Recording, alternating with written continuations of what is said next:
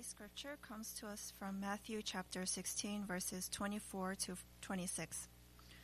Then Jesus told his disciples, "If anyone would come after me, let him deny himself and take up his cross and follow me. For whoever would save his life will lose it, but whoever loses his life for my sake will find it. For what will it profit a man if he gains the whole world and forfeits his soul? Or what shall a man give in return for his soul?" This is the word of God.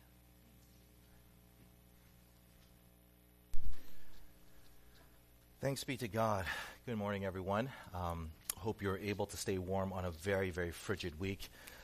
And hopefully you've been able to sustain your health without falling into any sickness or your loved ones. But if so, let's take this time now to go before the Lord, asking for him to give us health, hope, as well as ears to hear his message today. So let's pray. Father, we come to you now this morning asking for your grace. Lord, you know some of the burdens that we have brought with us through these doors. You know the sorrow, the sickness, the frustrations, and the fears that we carry.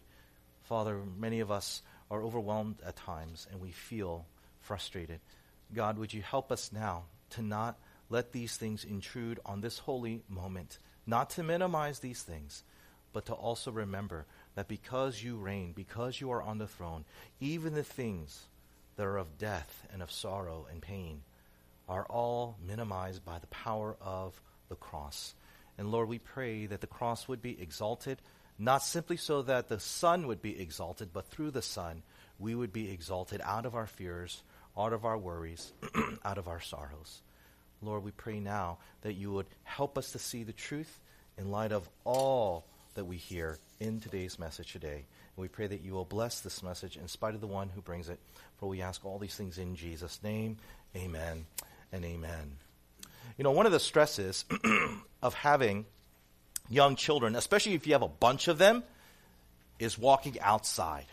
Something as trivial, something as simple as walking outside is one of the most stressful things if you are parents of young children. Parents, you can testify, can you not? One of the most stressful endeavors of being a parent is making sure that your children are with you every time you're out and about, especially in a city like New York, where you have busy streets, crowded sidewalks, flashy signs. And therefore, one of the commands that I'm always yelling at the top of my lungs when I'm out and about with my kids is, "Hey, follow mommy, follow daddy."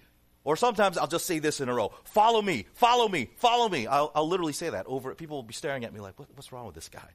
But I'll say it: "Follow me, follow me, follow me," over and over. I just keep saying that. Now, you would imagine that as my kids get older, as they have a little bit more discernment and more judgment sense, that they would not need me or anyone else for that matter to tell them to follow. Why?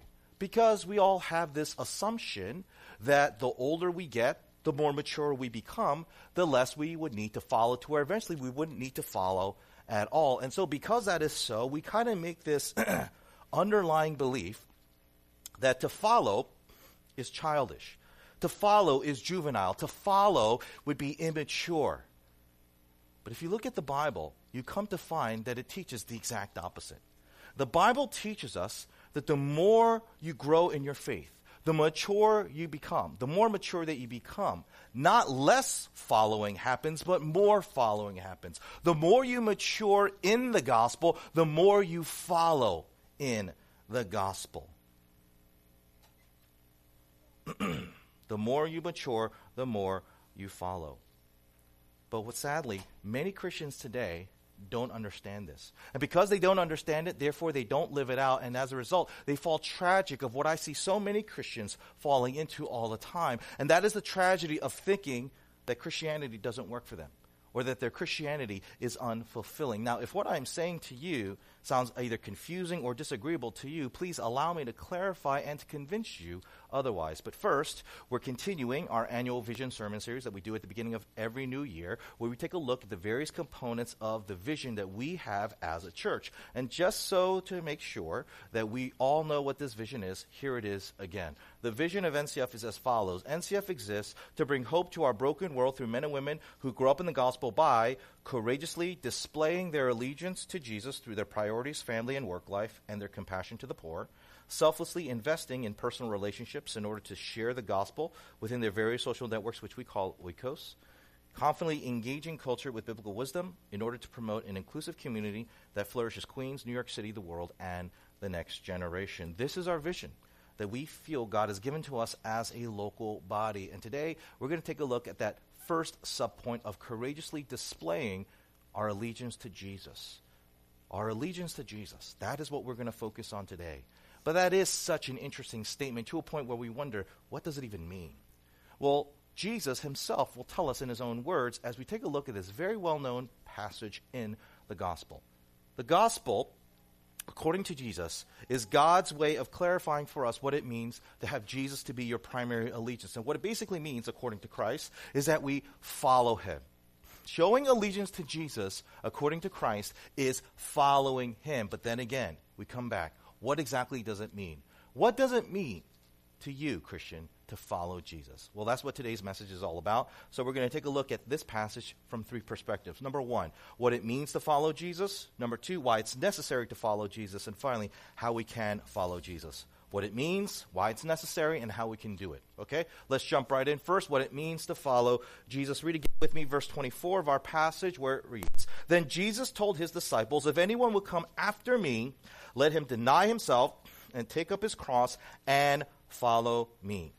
In the tradition of iconic words, at least to the level of, I have a dream, or ask not what this country can do for you, are these words of Jesus. Without a doubt, no other words of Christ has had more impact, more influence, more importance than the two words that he ends this verse with, follow me. Follow me. When we carefully consider, I'm so off today, I'm sorry. Follow me. Follow me. And yet, be that as it may, what we see so often is that many Christians have no idea what exactly that means to follow Christ. Either because they don't know what Jesus is talking about, or what they think Jesus is talking about is very different to what other Christians believe Jesus is saying. Case in point, in my personal library, in the office at Whitestone, I have at least 5 books that have the title in it, Following Christ. And if you read those 5 books, as I did, you'll come to discover that none of those books agree about what it means to follow Jesus. One author will say following Jesus means that you cultivate personal godliness, personal piety, where you live a moral and ethical life of integrity. Another book will say, no, following Jesus means that you go into the inner city, where you serve in the soup kitchens, where you feed the poor, shelter the homeless, clothe the naked. And then another book will say, no, following Jesus means that you go out to the public square and you try to impact society by engaging politics, by engaging cultural dialogue, and making sure that Christianity has a place at the table when it comes to the public spheres of life. There is just a wide variety of views of what it means to follow Jesus. And I'm willing to bet that if I just polled 5 of you at random and I asked you, what do you think it means to follow Jesus? I'm pretty confident I would probably get 5 different answers. And because that is so, we may be tempted to think that there must not be some standardized universal conception of what it means to follow Jesus, that it's more of a subjective opinion, that it's more of our own personal preferences of what it means to follow Christ. But if that's what you think, that would make you absolutely wrong. Because as Jesus is going to show us, he's going to help us understand discipleship in such a way to show that all these various views of discipleship are both right and wrong at the same time. And here's why. When we carefully consider what Jesus is saying, we're going to find that many people have a very incomplete understanding of discipleship, to a point what they think is right is actually partially right. Let me use a personal illustration that's a little silly, but maybe gets to a point. Sarah and I, my wife, have a certain agreement, an unspoken agreement that was there even before we dated. It still goes on today, actually. Whenever we go out for a dinner date and we're out, just the two of us, hasn't happened in years, but when it does happen, Sarah will take a look at the menu and she'll order what she wants to eat. I will look at the menu and order what she wants to eat as well. You see, my wife married a guy who doesn't really care about food. I'm not a foodie. As far as I'm concerned, I don't really care what I eat so long as it's edible, okay? And my wife has taken full advantage of that in our marriage, to where she sees that what's on my plate is as much hers as the plate on her plate, or the food on her plate, excuse me. And as a result, one question that she'll never ask throughout the night. I mean, she'll ask lots of questions because we love talking and engaging each other. But one question that she'll never ask me is this: hey, are you going to eat that? She never asked me, out of our 10 years of marriage, she's never asked, hey, honey, are you going to eat that? If she sees it, she wants it, it's gone, right? I guess that's her version of don't ask, don't tell kind of thing, right? That's how she understands it. She never says, are you going to eat that? That's such an interesting question, isn't it? Are you going to eat that? Usually, whenever the person who asked that question is later permitted to eat that food, is because of two situations have occurred. Number one, the person who's being asked that question is so full and they don't have any more room in their stomach, and what's left is their leftovers, and so, yeah, sure, go ahead and eat it. Or it could be that what this person is asking to eat, for that person, they don't want it. They don't like it. Yeah, you can have my broccoli. I don't like broccoli. Oh, you can have my fries. I'm not into fries. Right? Who's that? But you know what I'm saying? Just get to the point. Right? That's the kind of situation that arises to when a person who asks such a question is able to eat such food. Now you're thinking, Pastor, what does any of this has to do with following Jesus? It has everything to do with following Jesus. See, what I've come to discover is that many Christians today see life as a plate of food, and they see Jesus as their dinner partner. And the way they see their following of Christ is how they would see themselves in terms of how much they're willing to share their food with Jesus. There are some Christians out there who think, when it comes to what I'm willing to give to God, I'm willing to give the things of my life so long as I first have my opportunity to live my life the way I want to live. I get to enjoy my life the way I want to enjoy. And then after I'm done, after I'm full, whatever's left over here, Jesus, you can have it, right? Or I've seen situations where Christians will say, you know, Jesus, I don't care so much about this part of my life, so sure, you can have this. You can have this and that of my life because honestly, this doesn't matter that much. It's not that costly to give up. So here, of course, you can have it. Little vague, let me give you some personal illustrations. First, I've had conversations with Christians who've said to me, Pastor, I know God is important. I know I should be following him, but you know what? I'm still very young, or I'm trying to get into this school, or I'm trying to make partner this year, or I'm trying to move out to Long Island, so I need to build money up for myself and for my family. But Pastor, I promise you, once I get this out of my system, once I'm married, once I make enough money, once I make partner, yes, finally then I will be serious. I'll start coming out more often on Sundays. I'll start serving in this capacity. I'll start reading my Bible more seriously. I'll start living my Christian life more faithfully. Sound familiar? But what about that other mindset that I was talking about? I've seen situations where Christians are willing to give every Sunday to God. They're willing to hang out in every available time that they have with other Christians that they go to church with. But when it comes to asking them to share their faith, oh, no, I can't do that. Oh, no, I'm not willing to do that. Or I've seen situations where Christians will read their Bible, listen to Christian lectures all the time, listen to podcast, but if you ask them to get involved with some outward compassion projects, right, feeding the poor, doing some engagement with those who are less fortunate, no, that's just not my style.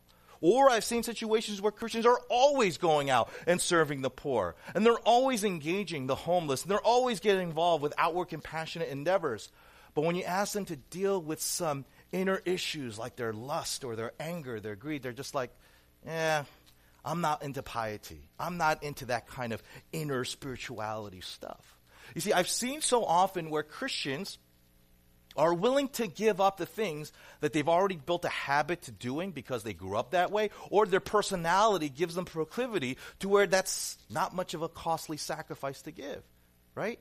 But once you ask them to get out of their comfort zone, once you ask them to start, engaging the inner life of what's going on inside, or asking them to engage in social justice, or engaging them in evangelism, they're like, no, that's a little bit too uncomfortable. That's a little bit too much. I care too much about my comfort. I care too much about my privacy. I care too much about my own ability to just do what I want and not have to examine myself. You see? All the examples that I just gave to you has the mindset of, I'm willing to give to Christ the things that are not that important, things that I'm okay to letting go. But when you ask me to let go of things that I really want to hold on to, or things that make me uncomfortable to let go, I don't know if I can do it.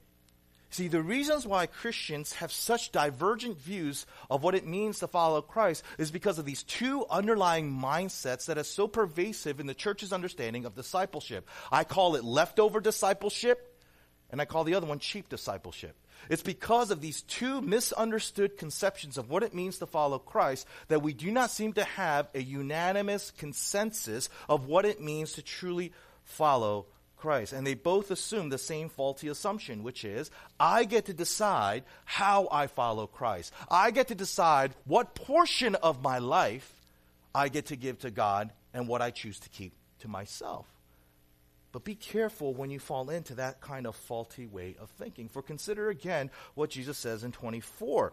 Jesus told his disciples, if anyone would come after me, let him deny himself and take up his cross and follow me. Christian, listen. If you consider yourself a genuine follower of Christ, if you consider yourself someone who is truly devoted to the cause of Christ and to his kingdom, you need to understand that God, Jesus, has full jurisdiction and full control over every area of your life. In other words, Jesus never should have to ask you, just like my wife should never have to ask me, are you going to eat that? Because just like my wife will show wrath upon me if I ever did, Christ might not be too happy with you. This is why Jesus says what he does, right? Deny himself. That is, there's nothing in our life that we can deny our Lord. Not just your religious life are you to give to him, but every area of your life. Your moral life, your work life, your financial life, your sex life, your recreation life. Every aspect of your life belongs to Christ. Consider how one pastor by the name of Tony Evans, lives down in Dallas.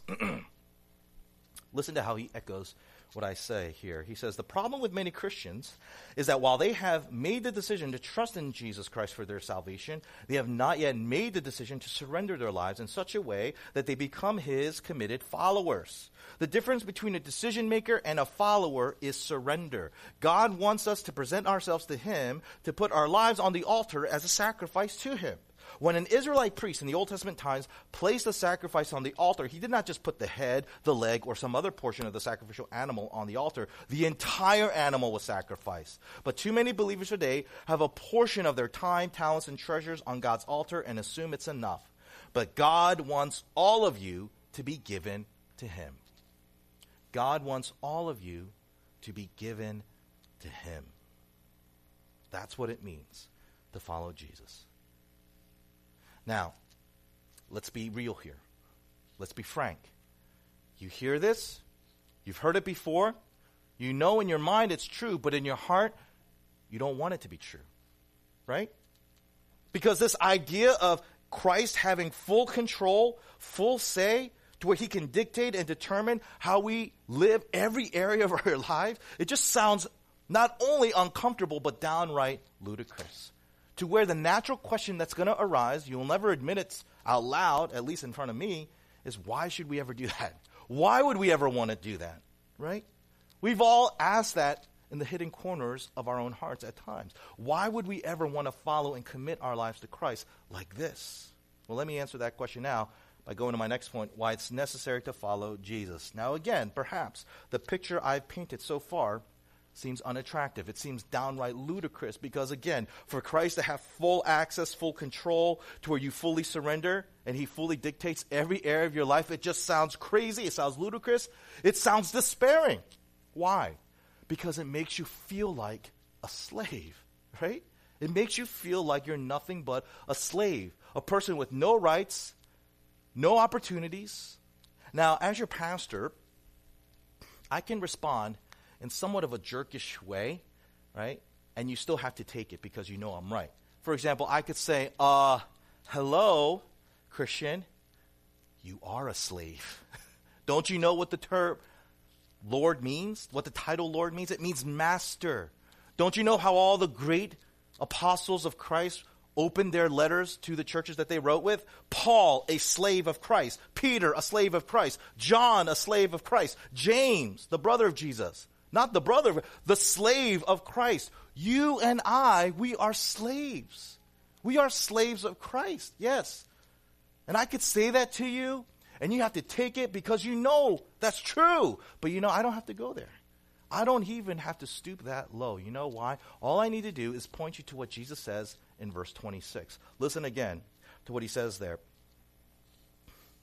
He says this, but what will it profit a man if he gains the whole world and forfeits his soul? Or what shall a man give in return for his soul? Here Jesus is contrasting between two things where he's trying to show the superiority of one over the other. And here's the thing. Most people read that verse and they zero in on those two words, soul and world, and they conclude that the point Jesus is making is that your soul is so much more valuable than whatever the world could offer you, right? That's how most people interpret this verse, and so they come away thinking that the main point Jesus is making is that your soul is so important, more important than whatever the world has to offer. Now, on the one hand, that is true. That is part of what Jesus is saying. But if you think that's the only thing Jesus is saying, then you're missing the whole point. That is not the main point Jesus is getting at, okay? I would argue that the two words you really need to focus on are the ones that come right before those two words I just mentioned. And those are the two words, forfeit and gain. Forfeit, a gain. Those are the words that you need to pay careful attention to. Why? Let me explain. Jesus, again, is contrasting between two kinds of life. One life that is fully committed to following Christ, and another life that is not committed to following Christ at all. And Jesus goes on to say that when you go this way of following Christ fully, you do not have to forfeit your soul. But if you choose not to follow, you end up being driven of trying to gain the whole world. Those are the two contrasts Jesus is making. And he's trying to make this point, that by not following him, you're actually going to be more of a slave than if you were trying to follow him. Let me show you how this works. Consider for a moment the phrase, gain the whole world, but zero in on that word gain. Gain. What does that word mean? To gain something means that you work to acquire something, right? To labor, to earn something that you do not yet possess. Once you possess it, you've gained it. But the whole idea about gaining something is that you're the one who's putting in all the work, all the labor to acquire something that you do not possess, right? That's what it means to gain something. Now, life teaches us that when you try to gain something small, a Snickers bar, a pack of gum at your local 7-Eleven, the labor required to acquire such a gain, very minimal. Right? The amount of earning power you have to output, very minuscule. But the greater the gain becomes, you're trying to acquire a car, you're trying to gain a house, you're trying to gain a partnership into a Fortune 500 company, right? Then the labor becomes more arduous. Then the effort becomes more difficult. It becomes more overwhelming. It becomes more grueling. Let me ask you, how do you think it must feel when you're trying to gain not a car, not a house, but the whole world? How exhausting, how tiresome, how grueling do you think you would be? Do you think you would feel free? Do you think you would be content? Or could it be that maybe you will start feeling like a slave, overwhelmed, overworked, burnt out to the point of death? Down in Florida, there's a man by the name of Patrick Morley, and since 1991, he's been running a ministry called Man in the Mirror. And throughout these almost 30 years of ministry that he's done, he's worked with all types of men, right? Men in this country, men in other countries, rich men, poor men, religious men, non-religious men, white, black, Hispanic, Asian, white collar, blue collar, right? Atheist, devout. And all of his engagement of men, he's discovered one common struggle that they all have across the board. One recurring struggle that is more recurring than any other. Do you know what that struggle is? Listen to what he says in his own words. He says this, quote, "Since I work with men as a vocation, sometimes I'm asked, if you could only make one observation about how men are doing, what would it be? This is it. If there is one thing you can know for sure about your men, is that they're tired. And not just physically tired, although that too, but mentally, emotionally, relationally, morally, and financially tired. They are exhausted from the fast pace of our demanding me now, instant, online, real-time culture. You know the words that get tossed around: stressed, slammed, weary, in need of relief, wasted, fragile, short fuse. They are all synonyms that add up to tired. Now, ladies, please don't take offense the fact that I quoted about how tired we men are, because I know, ladies, you're just as tired, if not more, right? Sarah's not here today. She's home with the kid, and I'm glad she's not. She could be like, what? Yes, ladies, I know you're just as tired, if not more, than your man. But consider the main point I'm trying to make here. In our consumeristic society, where we're socially engineered to just keep gaining more and more and more of this world, the one gender, right or wrong, that's had more opportunities to go for these gains, they're so exhausted. They're so overwhelmed. They're so tired to where we have to ask ourselves, is the idea of not following Christ really sparing us from falling into slavery? Here now, I hope you're beginning to understand why it's necessary for us to follow Christ. And ironically, it's for the very same reason that so many don't want to follow Christ, to avoid the life of slavery. Let me further my point by asking you to consider the second word we need to focus on, and that is forfeit. Forfeit. Now that word forfeit, unlike the word gain, assumes the very opposite. When you gain something, you're assuming something that you're trying to get that you don't have, right?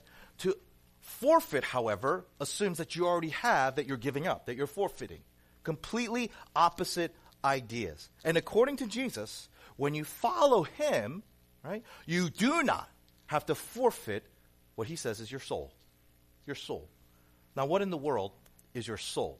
Simply put, you are your soul is you. Every human being, by virtue of the fact that they are human, has soul. Right? Now, you might not have the kind of soul that, Aretha Franklin and James Brown had, but you do definitely have the kind of soul that Jesus says.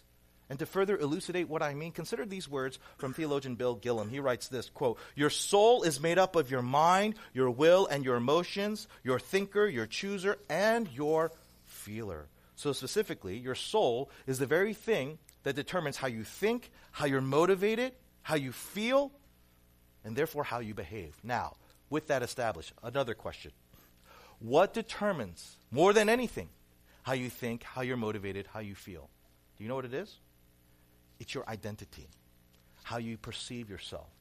Your identity is perhaps the one sole thing that determines how you think, how you feel, how you're motivated, and therefore how you behave. I mean, we know this, right? Why is it that when people get caught doing something they shouldn't, one of the big defenses that they always say is something to the effect of, this isn't who I am. This isn't me. I don't know why I did this, because this is not the kind of person that I am. Why are they using language of identity to try and defend themselves? Because they know and you know. Your identity, more than anything, determines how you think, how you feel, and how you're motivated, and therefore how you behave. Okay? So putting all this together, what is Jesus saying?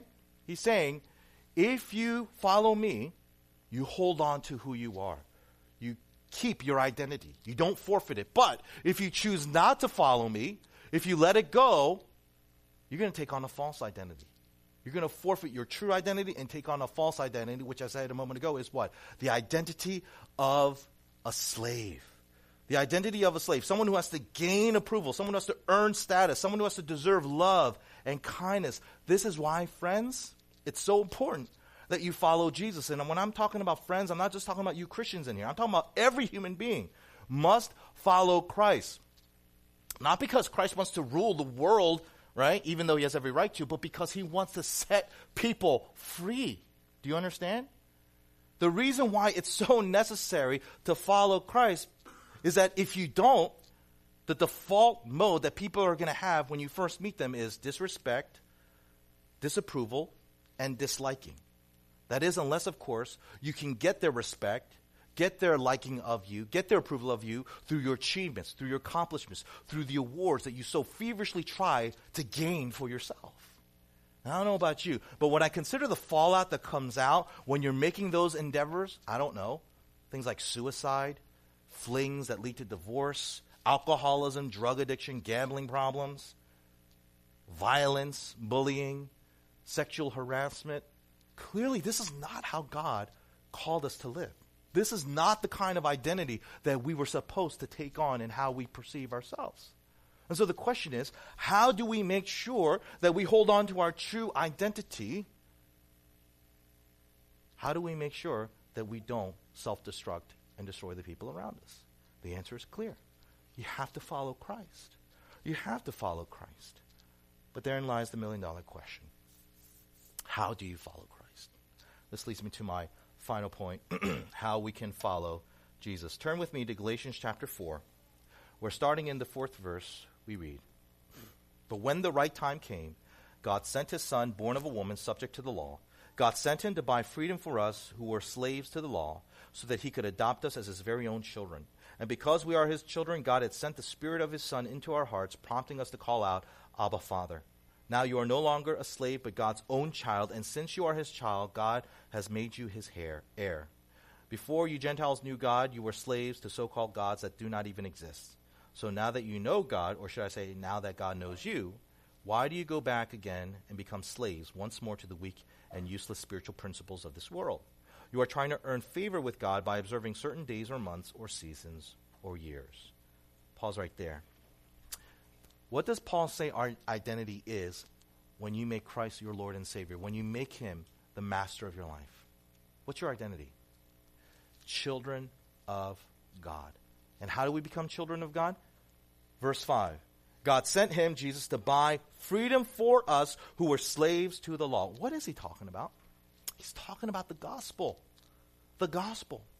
What is the gospel? The gospel is the message that says that when God originally created mankind, he created us in his image. That's simply the Bible's way of referring to us as God's children. God created us to be his children, where he is our creator father who loves us, okay? But the gospel goes on to tell us that we rebelled against God, we sinned against him, therefore we renounced this identity, and as a result we acquired a false identity, which is what? The identity of a slave, where it's all about earning and gaining for our sense of approval, for our sense of significance, for our sense of worth. And God, in his justice, would have been so warranted in just leaving us in that pathetic condition where we're suffering the consequences of living a slave-minded way. But God chose not to do that, because the gospel goes on to say that God loved us so much that he took his other child, his true child, his eternal child, God the Son, into the world. He became Jesus Christ. He lived the perfect life, and he suffered the perfect substitutionary death for those who put their faith in him. Why? Why did God do this? So that you and I would know without a shadow of a doubt that God loves you for who you are, not what you do for him. Again, God did all of this to show you without a shadow of a doubt he loves you for who you are, not what you do for him. Not what you do for him, but for who you are. Think again to how Paul describes the work of Jesus in Galatians 4. It is Jesus who earns all the gains that we get in our relationship to God. Right? Meaning all the grace, all the kindness, all the mercy, all the love God has for you isn't because you gained it through your efforts, through your works, through your sacrifice. Jesus is the one who did that for us. Jesus is the one, the King of Kings, Lord of Lords. He's the one who earned all these things. How? By coming into the world as a slave, living his life as a slave, dying the death of a slave. So that if you have faith in him and submit your life to your King, Jesus, you could once again acquire what you forfeited in your sins. You could once again be called and be children of the living God.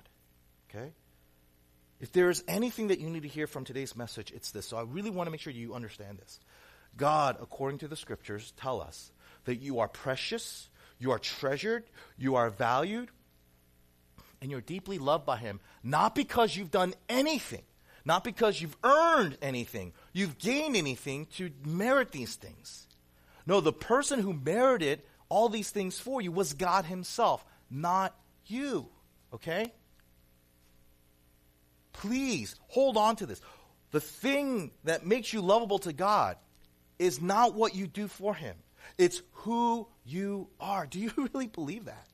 Do you really believe that no matter what you do or don't do, if you're in Christ, you're deeply loved, deeply cherished, deeply valued, no matter what? You know why? Because you're not a slave. In Christ, you are a child. You know what the baseline drive of a slave is?